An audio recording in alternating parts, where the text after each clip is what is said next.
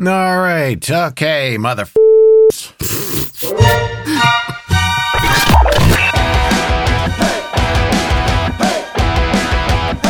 Married with Channels. Hey, it's Moose. And I'm Jody. We're married. Yeah. We watch TV shows, but we're not doing married things. And parenting things. Which is just parenting things. Yeah, just parenting things. So we had a good date. We had a good date night last night. Yeah, that was fun. Sampling some Girl Scout cookies with the beers. What a great idea for a great cause. So, you know, and I don't want to get off on a tangent, but we've talked to them before on my now former radio show, and I've never sampled it. I've never done it. Yeah. Yeah. But that was the first time doing it. It's like, okay, yeah, this makes sense. It's something different and fun, and I like beer, and I like cookies. Yeah. So if you like cookies, you like beer, you should do the Girl Scout Cookies on Tap, which is available most places in the United States, I think. Is it? Yeah. Cool. Yeah, it's not just here in our neck of the woods. On to the TV stuff. Yes. Lovecraft Country, the season finale titled Full Circle. I thought it was just okay. I thought it was just fine. Yeah. You know, I mean, there's some stuff there like Dee's little robot hand that her mom made for her. Yeah. Or maybe she made it. Who knows? No, I think her mom did that. Because remember, she opened the door and Dee looked in and her eyes got wide like, oh, wow. And then we never saw what she was looking at. It was kind of like the suitcase from Pulp Fiction type of moment. Sure. But, yeah, the season finale, what'd you think? Well, kind of sad it's over. I don't know that episode really wowed me either, but it wasn't dull and boring. So yeah, there's that. No, it wasn't dull. It wasn't boring. It was just, I don't know. It was, it didn't quite wrap up satisfactorily for me. Okay. It wrapped up fine, but it wasn't like, oh, cool. You know, I guess the show like that, where it's got sci-fi elements, horror elements, I kind of almost need it to be like end with a, oh, neat, you know? Yeah. And I know that sounds kind of mouth breather-ish. Like, oh, I need some flashbang and CGI. But I mean more like something that lived up to the crazy crap we got. But instead it was just kind of like, you know, the bad guy summoning all the spirit stuff and the big ruined castle type setting, and a little on the rote side for me. Sure. I think there's some loose ends there though that will come into fruition probably in the next season. Like, I don't know. Christina said Ruby was dead, but I get this feeling Ruby's not dead. Ruby. The sister. Oh, yeah. Letty's sister. Yeah. Didn't we see her? Didn't we see her? What happened? Sorry, I hit the... God bless America. Didn't we see Ruby in the bed, in the coma bed, the life support bed? But now... Or am I thinking of like some sort of behind the scenes thing? Anyway, what? Well, and now that they have magic and the use of magic, can't they just bring her back? Can't they bring Tick back? Like, yeah, you would think. You know, can't you use this for your own advantage here with... Crap, I forgot Tick died. Yeah. Theoretically. Yeah. Or maybe he'll die and the next season we'll jump ahead to when his son George is, you know, it'll center more on George. Maybe. I thought it was cool that at the end, like, Diana had one of those monsters as almost like her pet. Like, yeah, he's riding alongside with her. I thought that was kind of cool. Yeah, and I was a little confused by that. That moment where Dee showed up when Christina was kind of lying there. Yeah. You know, wounded and just about dead. Yeah. And she came and finished her off. Yeah, she said, you haven't learned your lesson yet? Yeah. Yeah. She finished her off, and then, so it almost seemed like they were trying to say Dee was a bad guy now. I don't know.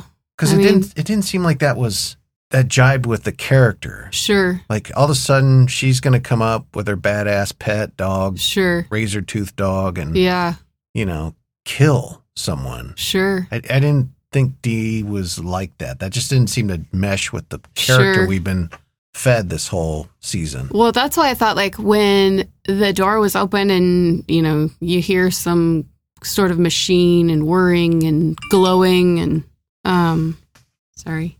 Is it the kid? No, it's not the kid. Okay. Sorry. That's all right. I silenced my phone.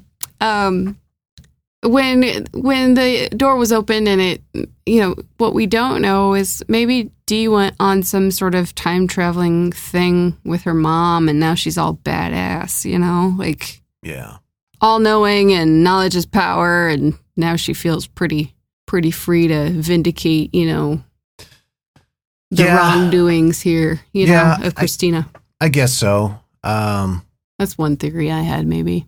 Yeah. But you're right; it hasn't meshed with like the character that we've seen of her so far. Yeah, I mean, I'm not to say that she's like this purely angelic, pristine character, but we've got no indication that she is the sort that would not only kill somebody but do it brazenly and willingly. Yeah. Yep. That character beat didn't really work for me. Sure.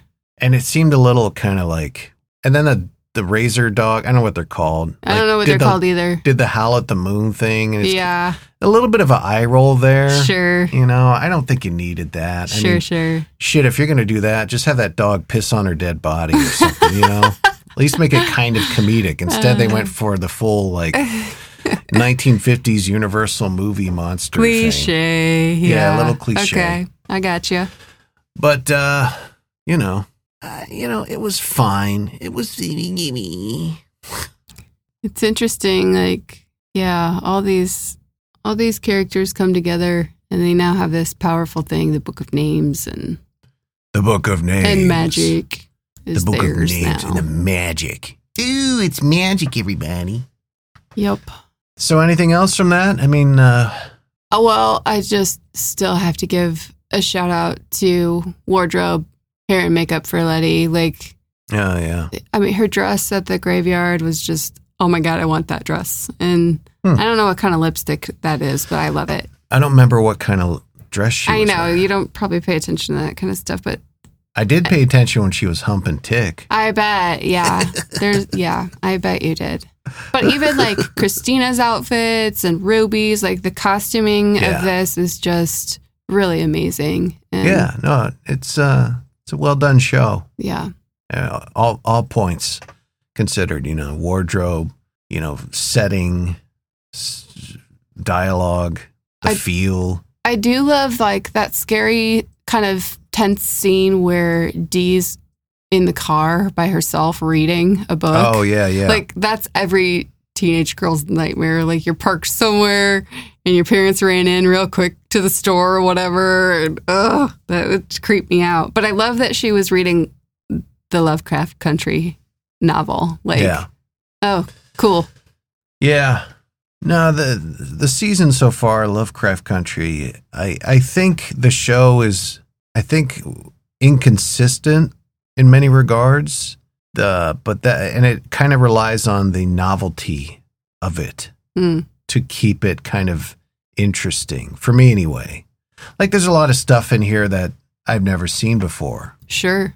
As far as ideas about, sci-fi and horror. And that's why I like it. But I think narratively, they've kind of been inconsistent. Sure. But don't get me wrong, I like it. I think if I had to give a grade on Lovecraft Country season 1, I'd say a B-. All right. Yeah, thoughts? One part of the story that I thought was a little bit strange is Gia's return. Tick met with her to kind of be nicer to her. Gia. Oh, yeah, the Korean girl. Yeah. And, she ended up helping them. That might be a kind of a monster asset for them. She ended up helping at the end, kind of connect their bodies so that the spell would work, The one thing that really stood out was when they were in the car, all of them, and they slowly all started singing the same song. Yeah, it was kind of sweet and fun. Yeah. But then you look back and it's oh, that wasn't Ruby. That was Christina singing with them. Yeah. Boom, boom, boom. But, Lovecraft Country season 1 was good. Yeah. Very different, very unique. I like that it, kind of tells the story of racial tensions of the time. And, this was kind of like, this episode was kind of like, people of color took back the power. Magic is theirs now. And, people like Christina can't use it against them anymore. So that was kind of nice. The magic is theirs now. Do you want to touch on Fargo at all? Okay. Briefly? Sure. Yeah, so again, I'm going to just give a shout out to this period and the costumes and in the Cadillac. Yeah, I'm getting there. Oh my God, I love the cars on this season. Like, the cars. Well, yeah, the cars are great. You are obsessed. Yes. And I'm not trying to be derogatory here in any way. But you are obsessed with that blue Cadillac. Yeah, I think it's a 1949 Cadillac Series 62 blue. And just so you know, on my Christmas list, there's a toy version of it. Is there really? Yes, there is.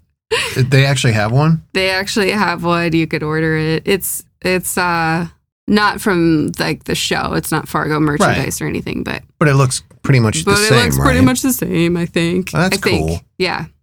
But I also, in being obsessed with finding out what kind of car that was, there is an actual website that goes through and identifies cars in movies and television. Oh, yeah. Of course there is. It's Internet Movie Cars Database. There you go. So, in case you're wondering. But Fargo this season, when I first saw they released like what the format, the story was essentially going to be, it was going to be like Kansas City mob in the early 50s. And they showed Chris Rock as the head of the mob. Yeah.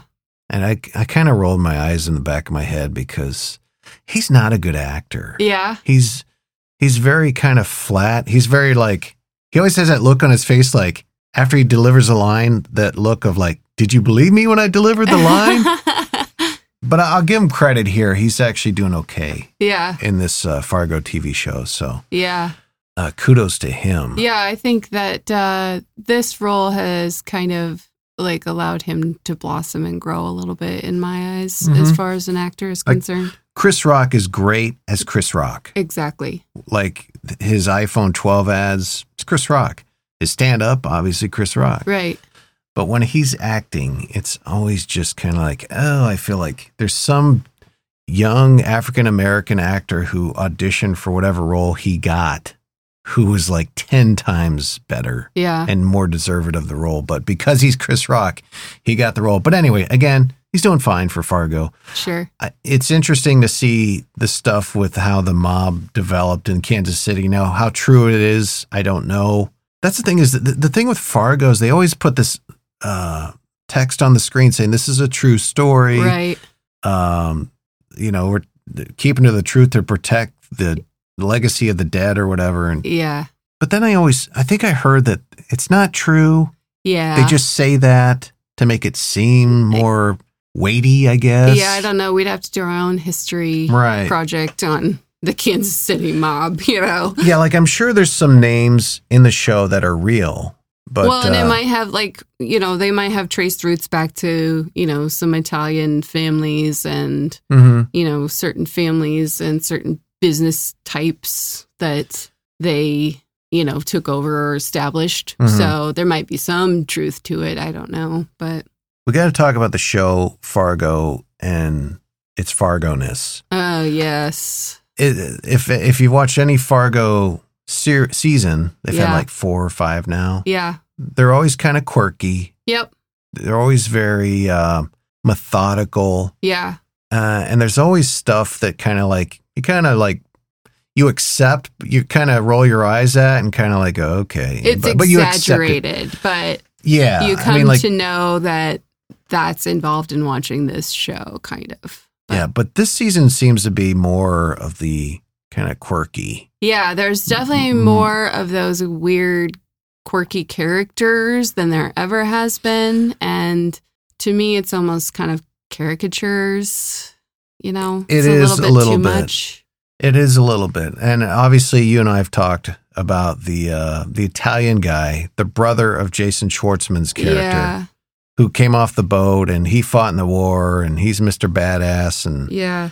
that guy, that character is just a cartoon. Yes. You know, and I get he's supposed to be kind of a badass and kind of a wild card who you don't know which way he's going to go.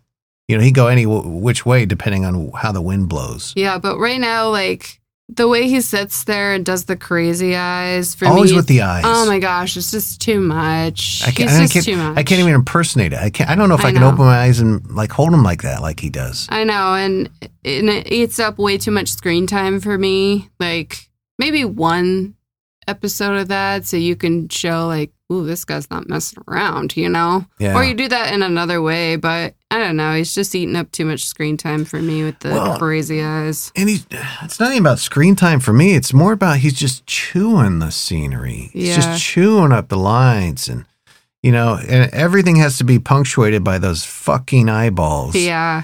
And I get it. He's supposed to be kind of a war-hardened, take no gruff, not putting up with this negotiating bullshit that his brother's trying to do.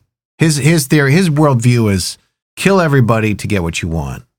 Yeah. And if they cross you in any way, they're dead. I think I was under the impression that, you know, kind of the old school gangsters in Italy were pushing him in that way. Like, I gotta go over there because my little brother's not taking care of business, you know? I missed why he came over. Yeah. I missed why he is now in the United States. I think it's under the threat of, you know, his and the mob big boys back home in Italy, you know.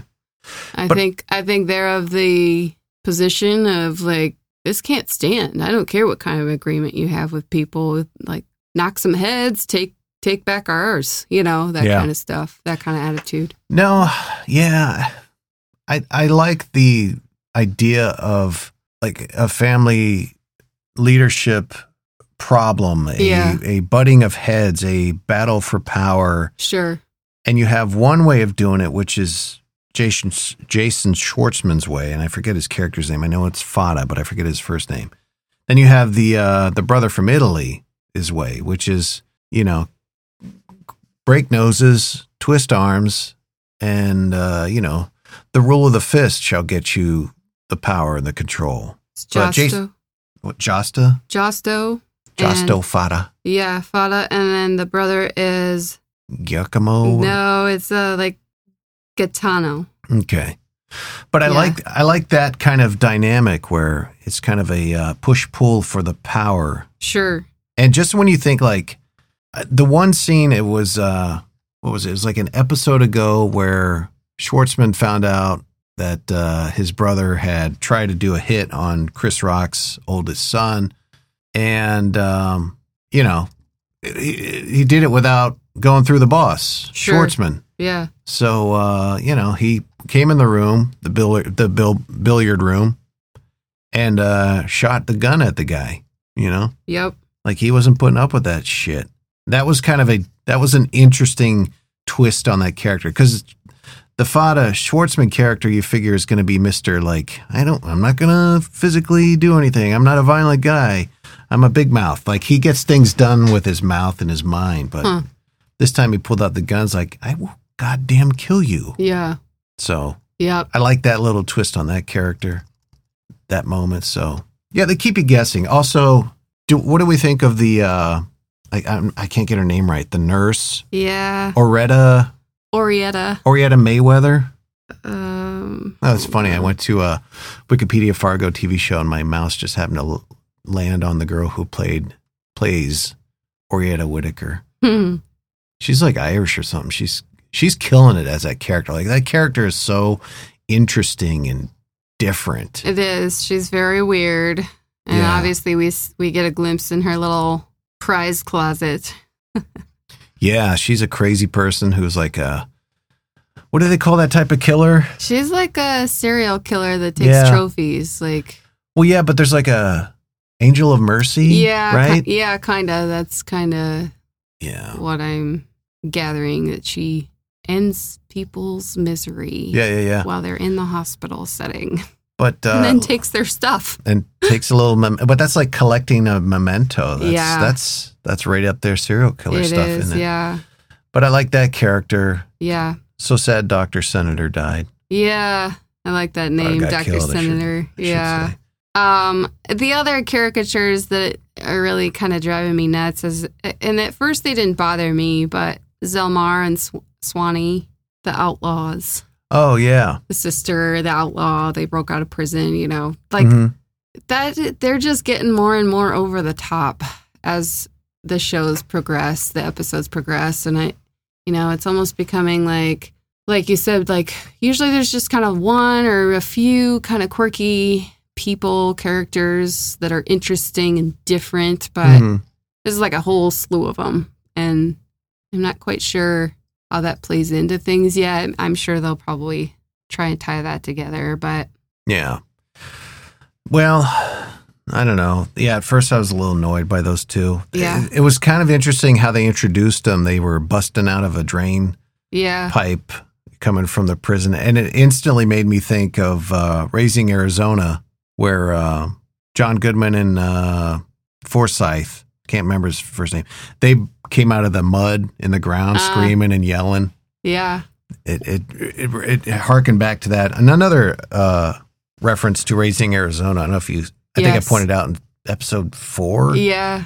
Where like the guy said to the girls as they were robbing Chris Rock's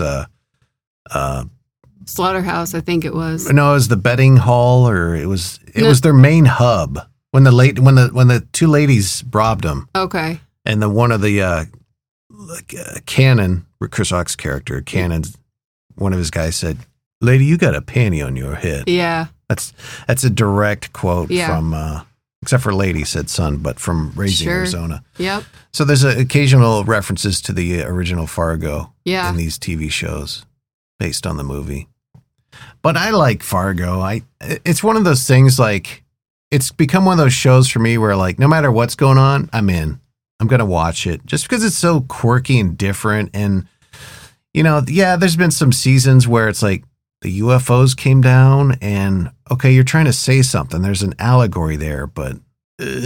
Well, and this one has, like, Ethelrita saw a ghost, and Zelmar saw a ghost, and the one ghost who came out of the bathtub. Yeah, I'm like, okay, what? Yeah, I'm not quite sure what's going on there or how that works here, but all right, I'll roll with it. I'll see it through. Yeah, I just need more sweet shots of that Cadillac. Jody just wants that Cadillac. I do. It's a sweet car. Yeah, it's a nice car. Can we talk about Timothy Olyphant in it too? Okay. I just feel like it's more justified, which I love, don't get me wrong, but there's nothing like real different here for me with him in that Marshall role. Yeah. Agree? Yeah, no, it's definitely Marshall Waylon Givens. Yeah. Part 2, but with carrots. Yeah. And no cursing. Yeah. And maybe a little bit of racism peppered in there. A little bit of racism, yeah. Yeah, no, it's very much kind of in that vein. Yeah. What do you think of the cop, like the dirty cop who's got the OCD? Yeah, not sure where that's going either. Again, a quirky, weird character that I like Jack Houston. I think that's his name. Yeah. Because you remember he was in Boardwalk Empire. He was the one guy who had half his face shot off in the war, and he wore the mask. Yeah, you told me that, and I didn't believe it at first because he doesn't look anything like that now in this role. So I was like, what? Nuh-uh. Well, Christ, that was 10 years ago. I know. That's hard to believe that was that long ago. And I like the actor, and I think he's doing a great job with the character. And at first, he's one of those characters, like he starts off, and he's got this huge OCD problem where he's like... Yeah. Before he leaves the room, he's got to knock the door frame 6 times or whatever. Yeah. And at first, like, oh, okay, here's just a stupid little quirky character that in any other show would just be like a dirty detective. Yeah. Maybe he goes a lot, or he's always drinking milk or something. But this one, he's got to be OCD. Yeah. But and it's kind of paid off a little bit because we got some backstory on him. and why he is OCD. And I love the moment when he and his cops raid Chris Rock's establishment, and Chris Rock calls him out as a coward who laid down while he was supposed to be sweeping for mines in the war, and a mine blew up his CO, his commanding officer. But come to find later on in that same episode that, you know, he was so distraught about his wife being raped and murdered back home that he just gave up. Yeah. So interesting stuff there. That is. It's like one of those things, like when we first saw the character and his OCD, it's like, okay, quirky character, whatever. Yeah. But then as we get more info about him, you're like, okay, I'm in on it. I understand. And that character's that whole thing is paying off. Yeah, it makes more sense. It makes sense. Yeah. Yeah. Agree. And maybe that'll come in and actually affect some of the storyline Yeah. at some point, you know? Yep, definitely so. Like maybe he's in a shootout and he's trying to run out, but he can't because he's got to knock while the bullets are flying, and he gets killed because he only got to knock 4. Yeah. What were we going to say? Well, it's interesting because it almost seems like he's able to kind of engage in the work he needs to do. Like when they were going through what's their Ethelrita's last name, that family at the funeral parlor? Truman or Thurman? No, that's not right. Ethelrita? Yeah. Her dad's last name? Is it Smutney? Smutney, okay. Yeah. What about him? Well, when he was raiding, when they were going through the house, the funeral parlor, looking for the fugitives, the sisters Elmar and Swanee, you could almost see some of that PTSD stress coming through on him. Like looking back at that episode, like you can kind of see his, almost PTSD from combat kind of coming through as he's sweeping the house and they built that tension there too for a reason, but you can almost kind of feel that like anxious, tense situation of clearing out the basement of the funeral parlor, essentially. Yeah. So. No, I agree. Yep. All Yeah. right. Quite a few quirky characters. Not sure how this one's going to play out. And you know what? I think the biggest problem is the Italian brother. Yeah. He almost makes everything else more quirky and magnified. Okay. Like if he was down, let's say he's at a 10 on the quirky, caricature, cartoonish behavior. Yeah. If he brought it down to like a 6, I think that would benefit all the other characters, like Orietta Mayweather. Yeah. Not that she's bad or anything. It would just be more plausible. It would be more palatable. But I think because he's such a weirdo, it just makes everything else kind of, by virtue of association, almost get more quirky. You know what I mean? Yeah, I can kind of see that. I don't know if one player is to blame there or if you're just trying to do too much with that. Like in previous seasons, it wasn't that. I mean, there are some weird ducks, quirky characters, but this one's almost like every single one except for the 2 main guys, I do love that one scene where they stop the truck with the fire ring. Yeah, that was neat. Pretty cool. Yeah. Yep. I'm curious what's going to happen with Ethelrita's notebook in Orietta's closet of treasures. Yeah, that's going to have to pay off at some point. Yep. Isn't it? Yep. All right. Yeah. Fargo season 4. With a sweet Cadillac. Oh, can I just also throw into... Subscribe to our podcast. You might just win that Cadillac. We're giving one away. No, we're not. What were we going to say?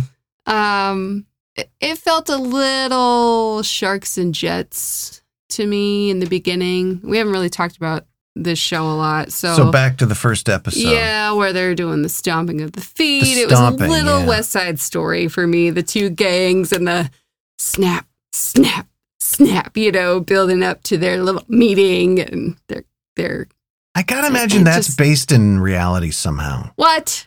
There's gotta be. Why would you do that? Don't do that kind of stuff, probably. You and I should Google that. We should, but... Because I bet there's some nugget of reality that's based on. I don't know, but even still, it felt a little West Side Story for me. Yeah. Okay. No, out of context, you're like, what?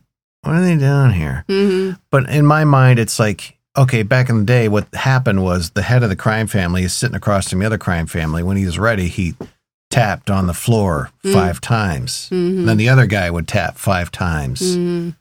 I don't know. I don't know either, but it was kind of a Jets and Sharks moment for me. Like more ridiculousness, over the top stuff. So if they had snapped their fingers in unison, Nope. I just don't think that was we would have been necessary like, at all. off. But I like the Fargo. I dig it. Yeah.